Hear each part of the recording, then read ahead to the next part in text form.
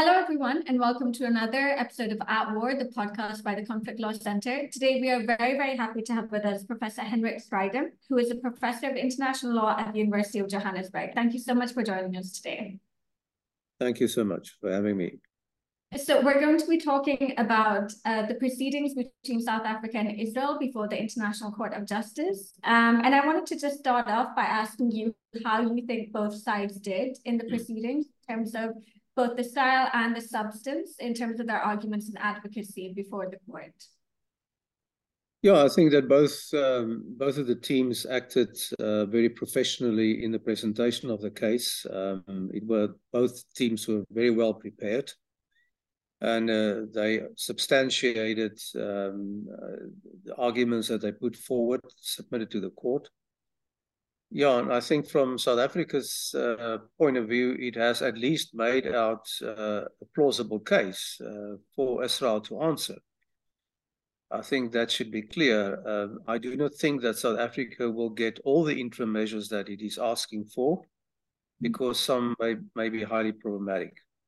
And I think on the other side, Israel has done well to put forward some critical issues which may raise some question marks about some of the allegations. One of them is whether there was indeed a dispute between the parties, right? Which, as you know, is required for the court to assume jurisdiction under the Genocide Convention. And then the crucial issue in the whole debate is the one about whether there's direct intent or genocidal intent, as it was frequently referred to in the proceedings. So, and that is a matter for the court now to decide. The facts are before the court. The application is before the court. The evidence is before the court. So it will be interesting to see how the court is to go. It will negotiate with these crucial issues. And what the outcome will be. I think it is one of the most important cases in a long time before the ICJ. Yeah. And we can see it from the international interest in the matter. Yeah, I think it was very interesting that all sorts of people were then following the proceedings, and I don't think they'd ever followed ICJ proceedings before. So definitely in terms of all eyes being on the International Court of Justice right now. I think the conversation and the arguments made about a dispute were really interesting, because I think usually from what I've seen of the ICJ's case law, is if you've got a dispute and if you've got a note verbal, the ICJ usually errs on the side of there being a dispute rather than not. But perhaps yes, Israel was introducing a new criteria, which is the time to respond. And I wonder how the ICJ will handle that addition. Yeah, you're perfectly correct on that point. The sort of time or the date on which it must determine whether there was a dispute is the date of the application. Right. In this regard, it's Israel's case that there was still an opportunity for bilateral negotiations between the parties, and they made a request for that. And after they've done so, the next day, South Africa submitted the application, the written application to court.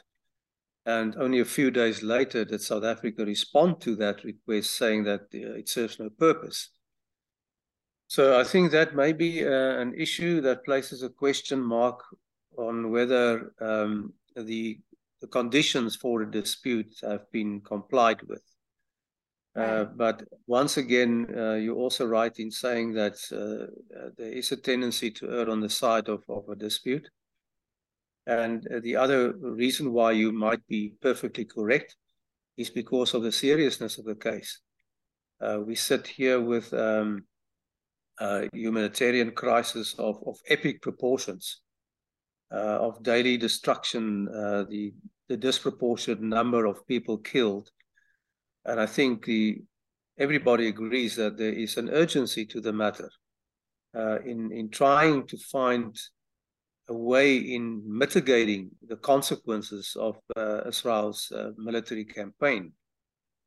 I think everybody is aware of that. So that might also, play a role for the court in deciding whether, in fact, there is a dispute before the court and it must be decided.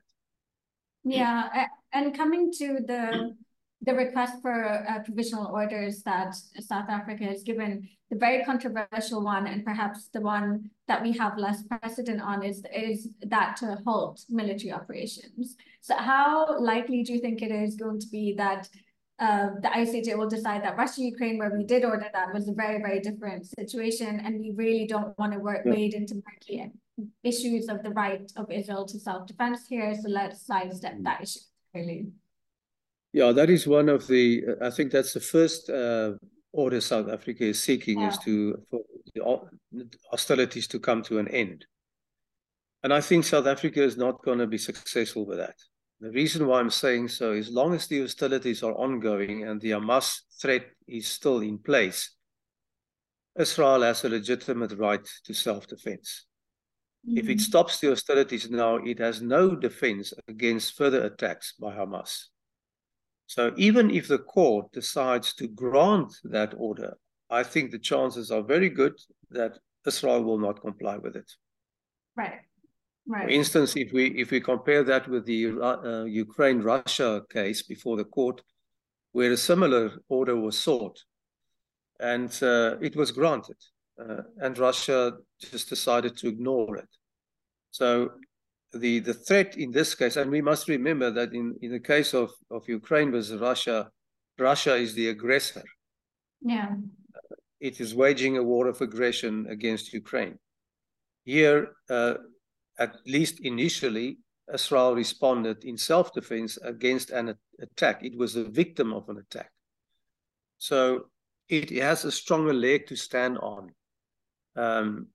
Should the court decide to grant that first interim order South Africa is requesting from the court. Yeah, and I think in South Africa's proceedings, they tried to preempt that issue of self-defense by referring to the Wall Advisory Opinion, where the court, in very ambiguous language, did say you don't have the right to self-defense in territory that you occupy. And I think that will be one of the major things that we're looking at when it comes to the merit stage, even if they don't address that in the provisional order stage. Yeah, I think I have to here refer back to the Israel wall case. And in that matter, that was an advisory opinion by the ICJ on whether the security wall Israel was building in parts of the occupied territories could be justified under Article 51, self-defense provision. And the court decided, I think, wrongly in that regard. It first of all says that the assault or the attack or the threat comes from inside Israel and not from outside. So, and that is totally wrong.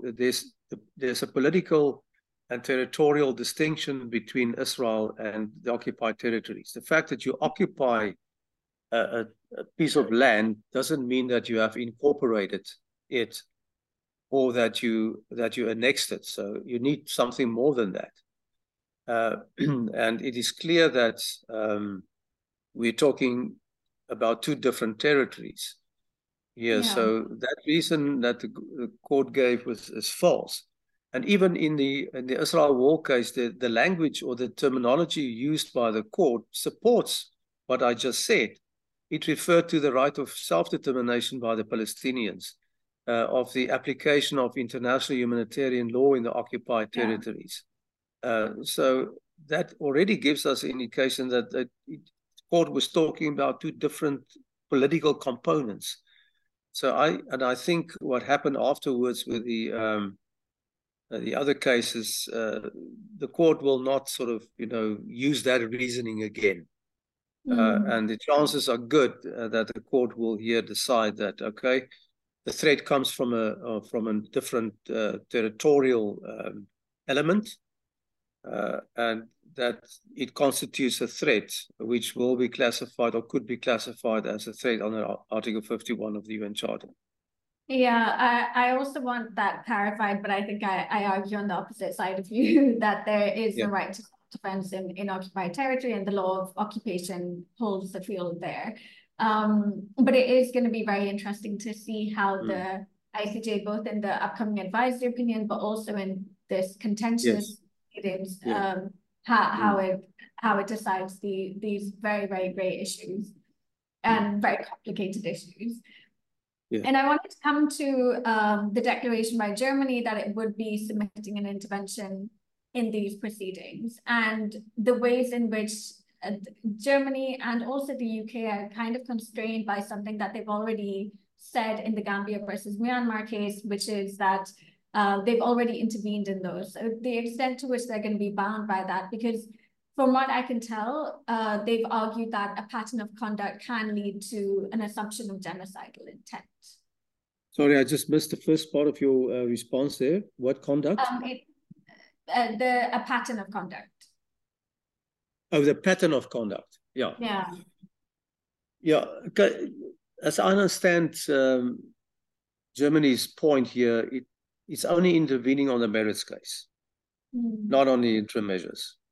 Right. So, and it has indicated that its sole purpose for intervening is to show that there is no genocidal intent on the part of Israel. So it will focus, I think, if I can take that statement seriously, they will focus on whether, from what has happened and from the factual situation, we can infer, or whether it's the only reasonable inference to say, yes, there was genocidal intent. And I think that will determine the nature and the scope of Germany's intervention on the merits. Yeah, and when it comes to, we'll talk about the merits, but even about the provisional order, how likely do you think that any kind of provisional order, because I do expect that they'll give a protective one like they did in the Myanmar case. How likely do you think it is that it's going to be enforced, or it's going to be ignored by Israel, and how can the international community ensure that it is enforced? Yeah, the danger of Israel ignoring the court's order, or some of it at least, depends on the nature of the order. So if the court sort of overreaches and it provides an order that is perhaps too extreme and impacts too severely on the sovereignty of Israel and on what it needs to do now, it is very likely that Israel will ignore and not comply. So the court here must very carefully consider what orders may be acceptable by Israel, and then formulate it in such a way that there is a good chance, at least, that Israel will comply. So there's a very important responsibility that rests on the court here, not to overreach. Otherwise, there's no meaning in providing an order that from the beginning, the state who is to comply with it will ignore it, like Russia, who ignored the order to stop the hostilities against Ukraine. It's just one example. But the other part of your question is important, namely, what can the international community do if there is non-compliance by Israel with the court's interim orders? Okay, then, of course, the next avenue is for the case to be referred to the Security Council. But that is potentially also a dead end, because the danger is there that the United States will veto any decision that is taken by the Security Council, which is detrimental to Israel's position. So that is unfortunately the situation that we have to take into account, and which we can, and a possibility that we cannot ignore. The question then is whether outside the Security Council, states can put diplomatic pressure in some way or another on Israel to comply, or to comply at least to a certain extent with the orders. So there is also, I think, an obligation on the larger or broader international community to act upon the orders that the court may decide to give.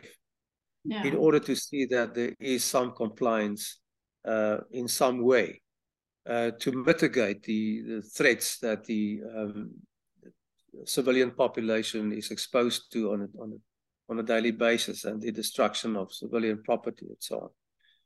So that would be very interesting to see how the court is going to deal with this very, very thorny matter, and what will be the outcome of the case. Yeah, and fast forwarding to the merits of the case, how likely do we think that there will be a finding that Israel has violated its obligations under the Genocide Convention?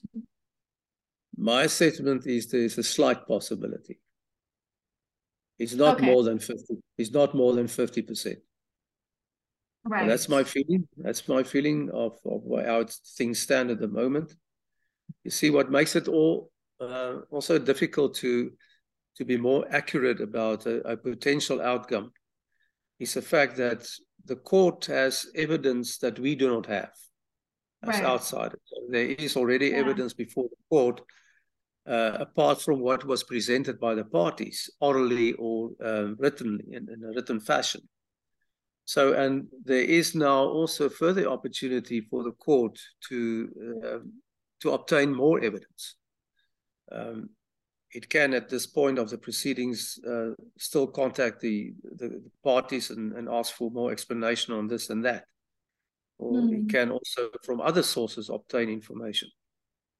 So that makes it difficult, but as things stand now, I cannot say that there's a bigger chance than 50% of the court making that ruling. Yeah, and I think it's such a difficult case to prove because genocide is the hardest international crime of all of them. It is. I fully agree with you on that. It is a very difficult thing to prove, direct intent, because that is what is required. And the complexity of this conflict makes it even more difficult. Yeah, and different.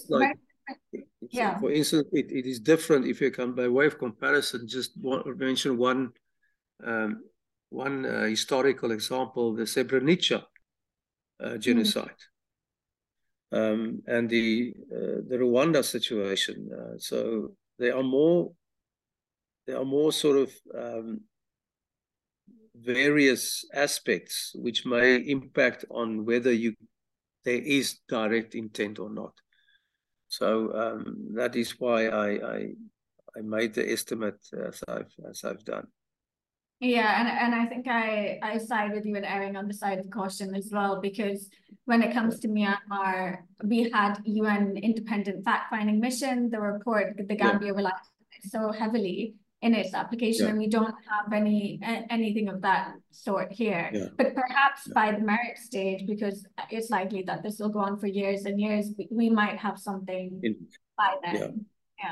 I perhaps I could just mention that in closing. What is also before the court now are I think about 15 reports by UN bodies and special rapporteurs of past conflicts and what happened. So that evidence definitely, or the pattern that those reports exposed, are well aligned with what is happening in this conflict. So, and I think those reports will certainly be considered by the court on the merits phase, because they all have the same pattern. And then it is for the court to decide how it's going to interpret that in order to come to a conclusion whether there is direct intent or not. Yeah, I agree with you, and perhaps we can have this conversation again once the order comes out. But thank you so much for taking out the time to talk to us. Thank you, and I wish you all the best. Yeah, thank you so much, and thank you so much for watching at home.